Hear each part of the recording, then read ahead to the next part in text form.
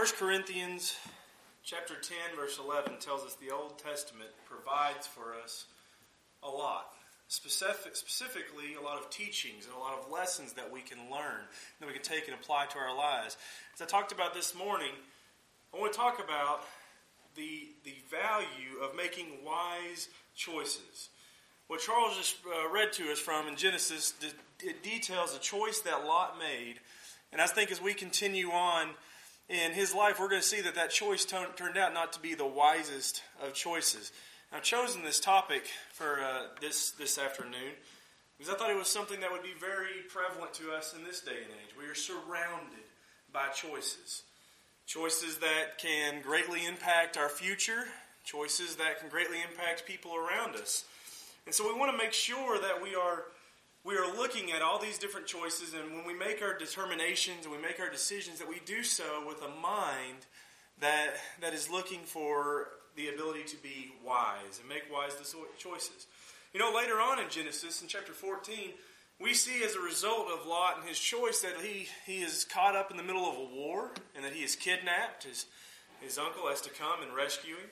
Later on, in 2 Peter chapter 2, verses 7 and 8, we see that the people of Sodom and Gomorrah were certainly not very kind to him. In verse 7, it says, "And if he rescued righteous Lot, oppressed by the sensual conduct of unprincipled men, for by what he saw and heard that righteous man, while living among them, felt his righteous soul tormented day after day by their lawless deeds." Now that is certainly an unfortunate consequence that came from his choice that he made to move into that land. Genesis 19 was later going to tell us that how he lost all of his possessions, the death of his wife, and in later on the incest that was caused between him and his daughters. There was great consequences to the choice that Lot made. Another man that we might think of when we think of making poor choices, maybe David.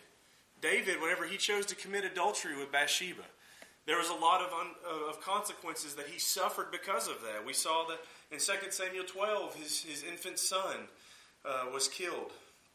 And in chapter 13, we see his daughter molested by her half-brother. The same chapter, another son kills that half-brother out of vengeance, and then later leads a rebellion against his father, shames his father publicly, and eventually is put to death and brings even more grief on David. All of this stemming out of David's unwise choice that he made. I think it's important for us, when looking at the lives of Lot, looking at the life of David, looking at the consequences they did, I think it's important for us, and it illustrates for us that we need to be making wise choices. So let's consider that there are some choices that greatly affect our lives. There are some choices that when we make them, we have to choose whether or not it's something that we want to even continue in. So that means that we could maybe possibly make wrong choices. And we need to determine what to do whenever we make those wrong choices. And then we need to look at some suggestions that are going to help us make better choices. So starting this morning, I want to look at some choices that greatly affect our lives. And the first one I want to look at is found over in Matthew chapter 11. And that is the choice of choosing Jesus. In Matthew chapter 11, verses 28 through 30.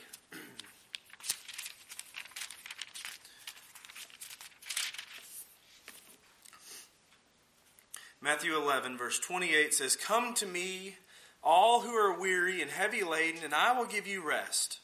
Take my yoke upon you and learn from me, for I am gentle and humble in heart, and you will find rest for your souls. For my yoke is easy and my burden is light." Certainly, deciding to choose to follow Jesus is a very, very big decision in our lives, and it should affect our lives in a real way. And so we need to ask ourselves the question, will we follow Jesus or will we not follow Jesus? Will we become his disciple or will we refuse to accept his gracious offer of salvation? And in this decision, it should determine not just our place in eternity, but it should have a bearing on all other decisions that we make after it. We should, as a disciple of Christ, become more concerned with God's will rather than just doing our own thing, doing what feels right to us. Consider Matthew 28. a topic that we will be looking at quite a bit this year in 2016. But in Matthew 28 and verse 18, Jesus came up and spoke to them, saying, "All authority has been given to me in heaven and on earth. Go therefore and make disciples of all the nations, baptizing them in the name of the Father and the Son and the Holy Spirit, teaching them to observe all that I commanded you. And lo, I am with you always, even to the end of the age." So in choosing to become a disciple of Christ, one thing that should go with it is that we need to discipline ourselves to making His will our will. And that should coexist with our decision-making skills. When we make other decisions, we really should look at those decisions through the filter of Christ and see if they align with His will. So that is one choice that greatly affects our lives. Another choice that greatly affects our lives is our careers. I think even from a worldly viewpoint, people can see that this is a very important choice that you make in life. When you choose a job, you should consider that there are possibly changes in job markets, changes in the economy that could greatly affect it. And if you choose foolishly, you could be left with a financial burden which you're not able to bear, financial hardships. I don't think anybody would say it would be a very wise decision to open up, say, a ski and snowboarding shop in the middle of Miami, Florida. And look at that and say that's a foolish decision to make. And so that's something that we certainly would consider, but we also need to choose or to consider the effect that our decision could have on our marriage. Is the job that I have chosen to provide for my family, is it going to drive a wedge between me and my wife? Is it going to separate us for long amounts of time so we don't have the opportunity to work on that relationship and to grow together? Or what about our family? Am I going to take a job that's going to require me to not be able to be there for my children while they grow? To be able to give them the teachings that they need and have to possibly, maybe it's a two-income family and we have to leave the children with someone else for them to raise them and for them to teach them things that might not be what we would teach them. But more importantly than both of those, what does our job have in affecting our service to God? Might our job take us away from opportunities to serve the Lord, take us away from our brothers and our sisters? In choosing a career, we have to choose wisely. I think we can see that. In fact, in Matthew chapter 6, in verse 33, Jesus tells us, in looking at these things, to choose Him. Choose Him first. It says in verse 33, "But seek first His kingdom and His righteousness, and all these things will be added to you." So again, if we were looking at this choice through the career or through the lens, the filter of Christ, He's saying, if you choose me first, the blessings will come. Now, sometimes we make the mistake of thinking that those blessings are exactly what we want. That's not always what those blessings are, but they're always exactly what we need. And again, it takes wisdom to discern the difference between the two. Another place that we could consider that is a great effect on our lives is when we choose a mate. This choice has a great deal in going into our happiness in the future. Turn over to Proverbs. Proverbs chapter 12, and look in verse 4. In choosing a mate, we must choose wisely. In verse 4, it says, "An excellent wife is the crown of her husband."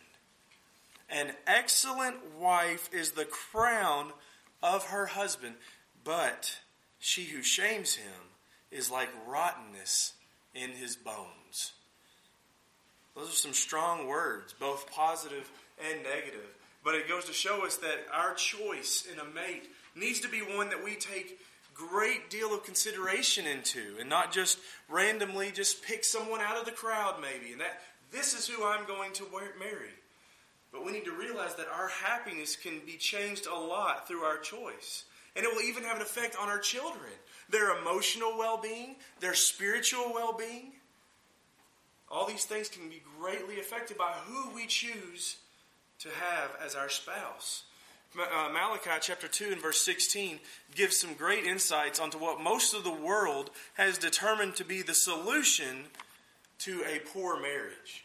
In Malachi 2 and verse 16, we read, "For I hate divorce, says the Lord, the God of Israel, and him who covers his garment with wrong," or other translations say with violence, says the Lord of hosts. So take heed to your spirit that you do not deal treacherously. Many think that that's the answer. I've chosen poorly, and my wife or my husband, whichever, they're not treating me the way I want to be. I'm not happy. Maybe I feel like rottenness in the bones. I'm bitter to the core.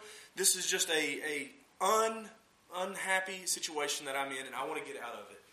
God says, I hate divorce. That is not the answer to that.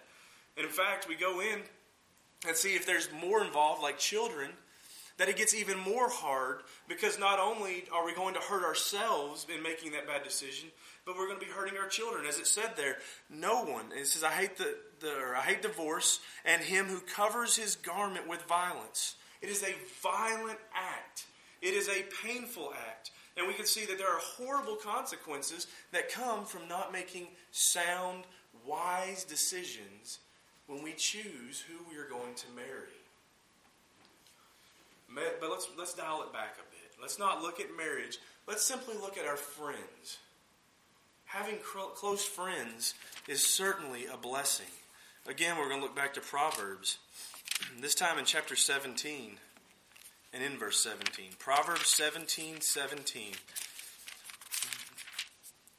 This passage here says, a friend loves at all times, and a brother is born for adversity. Having friends is an amazing blessing.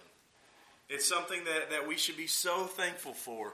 But we shouldn't just be jumping the gun and wanting to take a close friend out of every single person we meet. We need to vet those friends. We need to look at them and make sure that we are choosing our friends wisely, because wrong friends can be a curse. Turn back over to Proverbs 12. Look in verse 26. Proverbs 12 and verse 26 says, the righteous is a guide to his neighbor, but the way of the wicked leads them astray.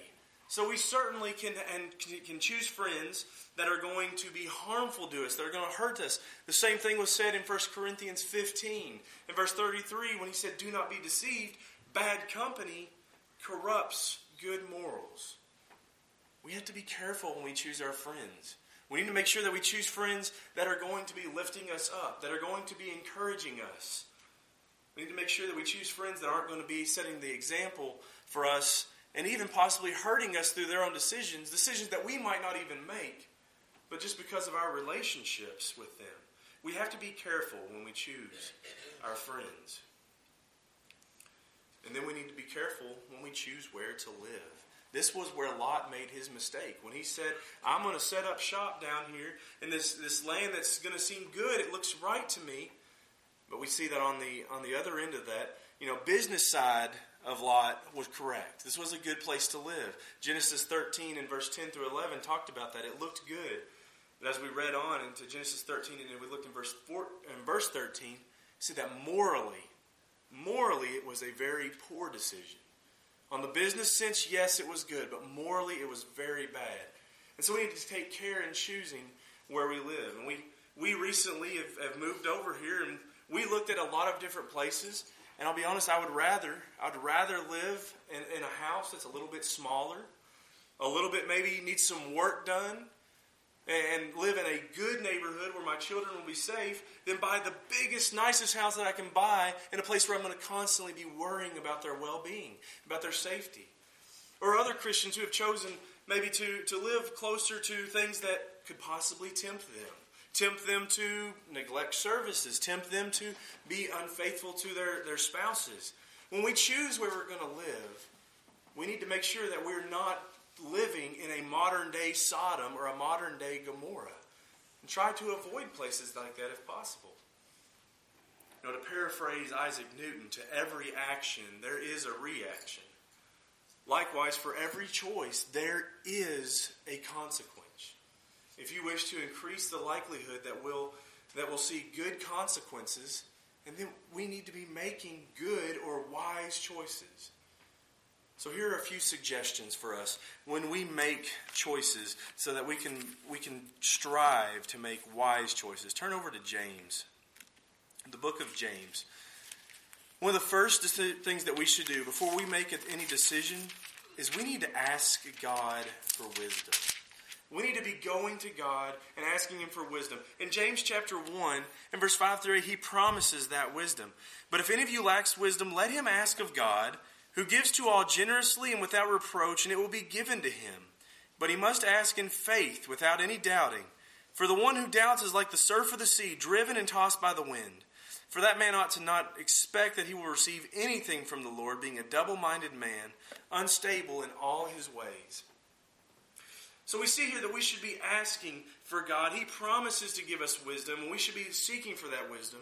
And Proverbs chapter 2 says that wisdom, that prayer needs to be a diligent prayer. Sometimes, we try to use God like a vending machine. When we're ready for something, that's when we're going to put our 2 cents in and try to get something out of it. In Proverbs chapter 2, starting in verse 1, we read, "My son, if you will receive my words and treasure my commandments within you, make your ear attentive to wisdom.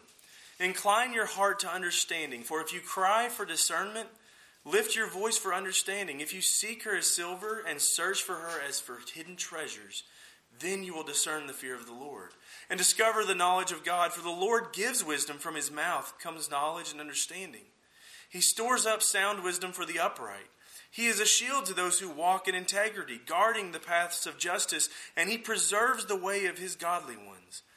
Then you will discern righteousness and justice and equity in every good course." So we need to be filling our prayers with the request for wisdom to make wise choices. Another thing we should strive to be doing is asking others for advice. Proverbs chapter 11 and verse 14 tells us it's good to heed the counsel of others. Proverbs 11, and look in verse 14. Where there is no guidance, the people fall, but in abundance of counselors, there is victory. In fact, it is wise to heed this counsel of others. Again, this is reiterated, Proverbs 12 and verse 15. "The way of a fool is right in his own eyes, but a wise man is he who listens to counsel." So it is good for us to ask for advice. It is wise for us to do so and search that out. 2 great sources for us to look to for counsel would be, 1, the Bible. Proverbs is an excellent place for us to get so much counseling from. There is so much here for us to heed. When we're looking for that wisdom, we're looking for that advice, we need to be praying and asking God for it, but we also need to be listening through His Word to what He has to say. Another place we can go to is the older, more mature Christians. But we should never hesitate to ask others for advice. So oftentimes we hear that saying that you need to learn by your mistakes. But it is so much wiser to learn by the mistakes of those before you, those who have made the same mistakes you're about to make and can tell you it's not going to work. It's not going to work that way. You should try this instead. This is going to save you a lot of trouble. It's going to save you a lot of pain. It's always wise for us to ask for advice. And then we should commit our choices to the Lord. We should put it in His hands, so to speak. Look over in Psalms chapter 37. Psalms chapter 37, start reading in verse 5. "Commit your way to the Lord. Trust also in Him, and He will do it.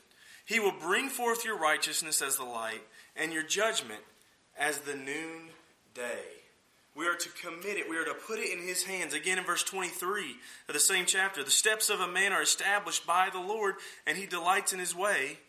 When he falls, he will not be hurled headlong, because the Lord is the one who holds his hand.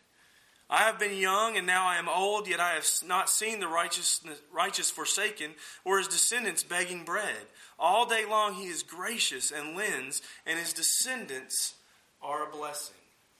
So oftentimes when we decide to make our choices, we make our choices and then we act like we need to uphold those choices ourselves. And we do to an extent. But what the psalmist is saying here is take those choices and give them to the Lord.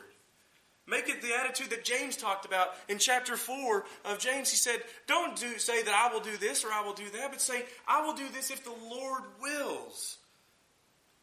Let it be the Lord's will that your choices hold. You might even consider asking the Lord that if the choice is not right, if you have made the wrong choice and it's not according to His will, then Lord, by all means, interfere with that. interfere with the carrying out of that choice. Help me to see a better choice, a more clear choice that is more right in your eyes. The point is, we should include God in our decision making if we wish to make wise choices.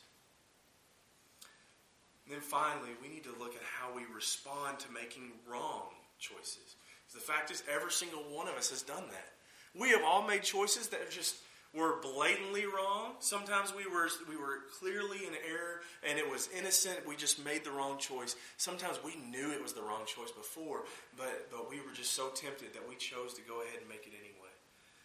How do we respond when we make a wrong choice? Let's learn from how others respond. Let's consider Lot. Lot made a wrong choice. But when he heard the word of God, he responded. He fled when the angels told him to flee. And we need to do so without reservation, without the temptation to look back, as Lot's wife did. We need to listen to God's word, and we need to respond to his word in the way that he prescribes. Another one is Peter. Peter made a bad choice. He chose to deny Christ, something that he said, I will not do. And yet he did. So if sin is involved, just as Peter did, we need to repent. Repent of those choices that we made, and then we need to serve the Lord with what time we have left, just as Peter did. Another one to look at would be Paul. How many wrong choices did Paul make before he came to a better understanding of what a Christian should be? Look over in 1 Timothy. 1 Timothy chapter 1, and starting in verse 12. Paul says, I thank Christ Jesus our Lord, who has strengthened me, because he considered me faithful, putting me into service, even though I was formerly a blasphemer, and a prosecutor, and a violent aggressor. Yet I was shown mercy, because I acted ignorantly in unbelief. And the grace of our Lord was more than abundant with the faith and love which are found in Christ Jesus. It is a trustworthy statement, deserving full acceptance, that Christ Jesus came into the world to save sinners, among whom I am foremost of all. Yet for this reason I found mercy, so that in me as the foremost, Jesus Christ might demonstrate his perfect patience as an example for those who would believe in him for eternal life. Paul accepted that he had made poor decisions in the past. He accepted that, and then he accepted the forgiveness that Jesus provides for him, and determined that he is going to live the rest of his life to the best of his ability given by Christ. Philippians 3, verse 14, he said, I can do all things through Christ who strengthens me. It doesn't sound like someone who was doing some of the wrong things that people often do today when they find they have made the wrong choices. It doesn't sound like someone who was continuing in those wrong choices, remaining in them because of maybe pride or fear. Now, Paul could have very easily said, I studied under Gamaliel. I'm a chief Pharisee. When you look at me, I'm one of the best of the best. You're telling me I was wrong all this time, and I know I was wrong? Well, I'm Paul. I'm not gonna change. I'm gonna stay who I am. We didn't see that. But what's the other thing people often do today? They wallow. They wallow in this pool of self-pity, feeling sorry for themselves, for their guilt, for their loss. Again, who better an example than Paul? Someone who had spent all his life persecuting and cutting down and tearing down Christianity, thinking he was doing it. I mean, he was doing it ignorantly, thinking he was doing a service for the Lord. When he found out just how wrong a choice he had made, how easy would it have been for Paul to just curl up and pout, to look at it and say, I've been so wrong, there's no way Christ could ever forgive me. There's no way anyone could ever forgive me. But again, we learn so much from their responses. From all these men who heard the word of God and who changed their lives, repented if it was needed, served the Lord, accepted that he forgave them, and made a determination in their life that they were going to spend what they had left living for God. I hope this morning or this afternoon that the examples of these men, such as Lot and David, I hope that it teaches us there's a lot of importance to making wise decisions. It is something that we should place very highly on our priorities, that when we make decisions, we should not do so lightly. We should heed the wisdom of God and the counsels of others when we make important decisions in our lives. So this afternoon, I would ask you, have you made the most important decision that you will ever be faced with in this life? And are you continually making that decision? Did you not just make it one time and forget about it? Or do you every day, before every decision you make, remember the choice that you made to become a Christian, to become a disciple of Christ, to devote your life to Him? That includes your choices that you make as well. I'll ask you, where will your eternal destiny lie? Because that's a choice that you can make as well. Will you follow Jesus as your Lord and Savior? I would encourage you that no matter what you decide to do, you will make a choice today. I hope that it will be a choice that brings you closer to God, a choice that brings you closer to Christ, and a choice that builds you up. As we get ready to sing this song, number 423, go ahead and take your songbooks out. 423, 'Tis So Sweet to Trust in Jesus. I think that is so fitting a song when we think of what we've been talking about this afternoon. And it goes back to Matthew 6 and verse 33 when he says that you're making all these choices you have in your life. Make me first in those choices. Make me first and the blessings will come. Essentially, he was saying, trust in me. Trust in me when you have these choices to make. And see if I don't take care of you. If there's some way that we can help you this morning or this afternoon, I encourage you, please come forward now as we stand and sing.